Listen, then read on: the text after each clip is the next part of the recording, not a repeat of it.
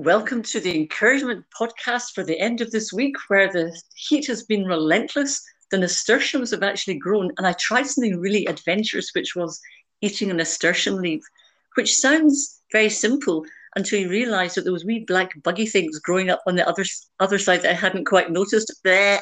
Anyway, that's enough of my adventures. Welcome to today's podcast, and especially welcome to Jenny. Jenny, hello. Hello. It's lovely to be here. Oh, listen, you're one of the most adventurous people I know, which we'll come to shortly. But what have you been up to today, and how's Bradford? Bradford is lovely, and I have been writing today, which kind of takes us into probably what you're about to talk to me about. Yeah, I've been writing stories today. Writing stories. Now, the reason I invited you on the podcast, apart from the fact you're a wonderfully lovely, delightfully gorgeous person, and look, and the girls are just splendiferously joyful to be with, is because you had a bit of an adventure just a short few years ago, less than a few years ago, and I'd love you to tell me a wee bit about the adventure you had. So, what was it, and how did it happen? Well, I was a teacher for over 15 years, and towards the end of that, I was a deputy head for about 4 years, helping to run a really lovely but tough school in inner city Leeds. And then a few years earlier, one of my friends had been chatting to me about stories and books that I like to read, and I got very passionate talking to her.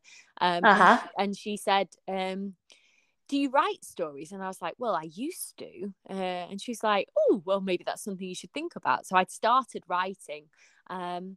And yeah, about 2 years ago, I decided to stop being a teacher and pursue writing and do that most of my time now.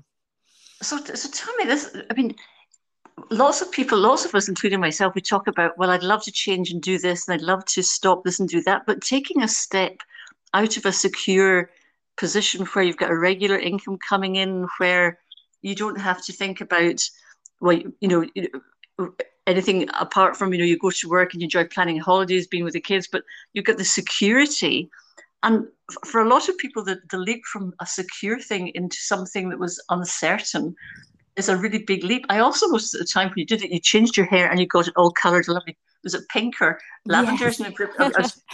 You went wild. You went where the wild things grow. But how did you make that step of going? What encouraged you to make the step from certainty and security to uncertainty? Well, there was a couple of things. One was absolutely just wanting to see my children more. I think that's the thing that drives a lot of people. I wanted to be more involved in their lives than I had time to be when I was being a deputy head. But the real driver for me was I wanted more.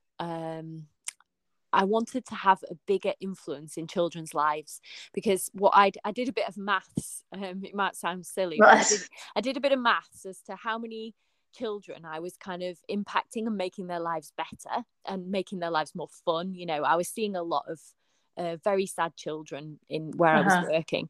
And when I was a teacher, that was a good 30 a year, which is okay. And then when I was a deputy head, I was like, well, actually, I've got about 400 children in school. That's pretty decent. And then I kind of did the maths to the end of my life, and I was like, that's not enough children. Like that's just not enough children. Right.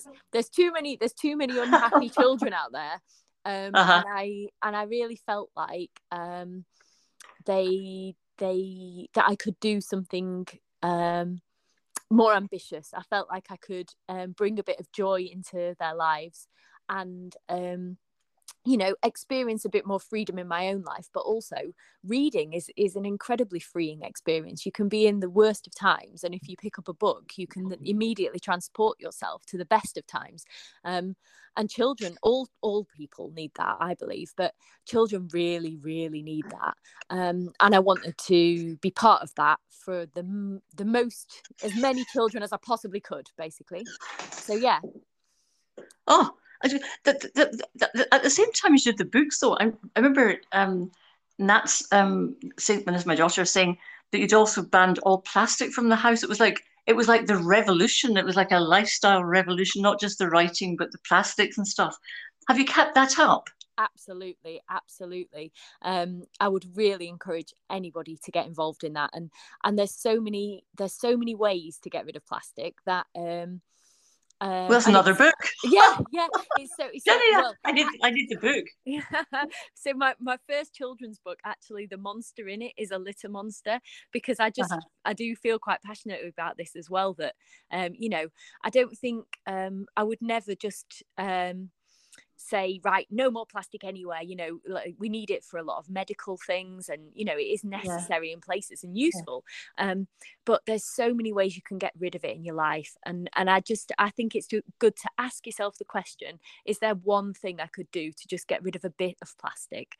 Yeah, yeah, absolutely. I was going to ask, how many books have you actually written? Because I know that I saw, one going out, and I know you got two, but how many have you got? A series of them, and what are they called? Just so I Ah, can go and get some for my grandchildren. You're very kind. It is a series. The books are all about a fairy called Sugar, who sings all the time and is very joyful, and a dragon called Blaze. So they're the Sugar and Blaze stories. And I've written three now. I wrote one that's called That's Rubbish. Uh-huh. And it actually changed its name based on a little girl that kind of read it and kept going, that's rubbish, and was jumping around Have you trying. thought, Jenny, have you thought of taking up acting? That's really good too. I love your voice. You can do voiceovers. That's So, yeah, so that one was the first one.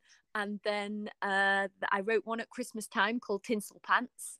And then I've just this week, my third one is out, which is called Prince Charm Bin, about when oh, the fairy accidentally falls in love with a bin.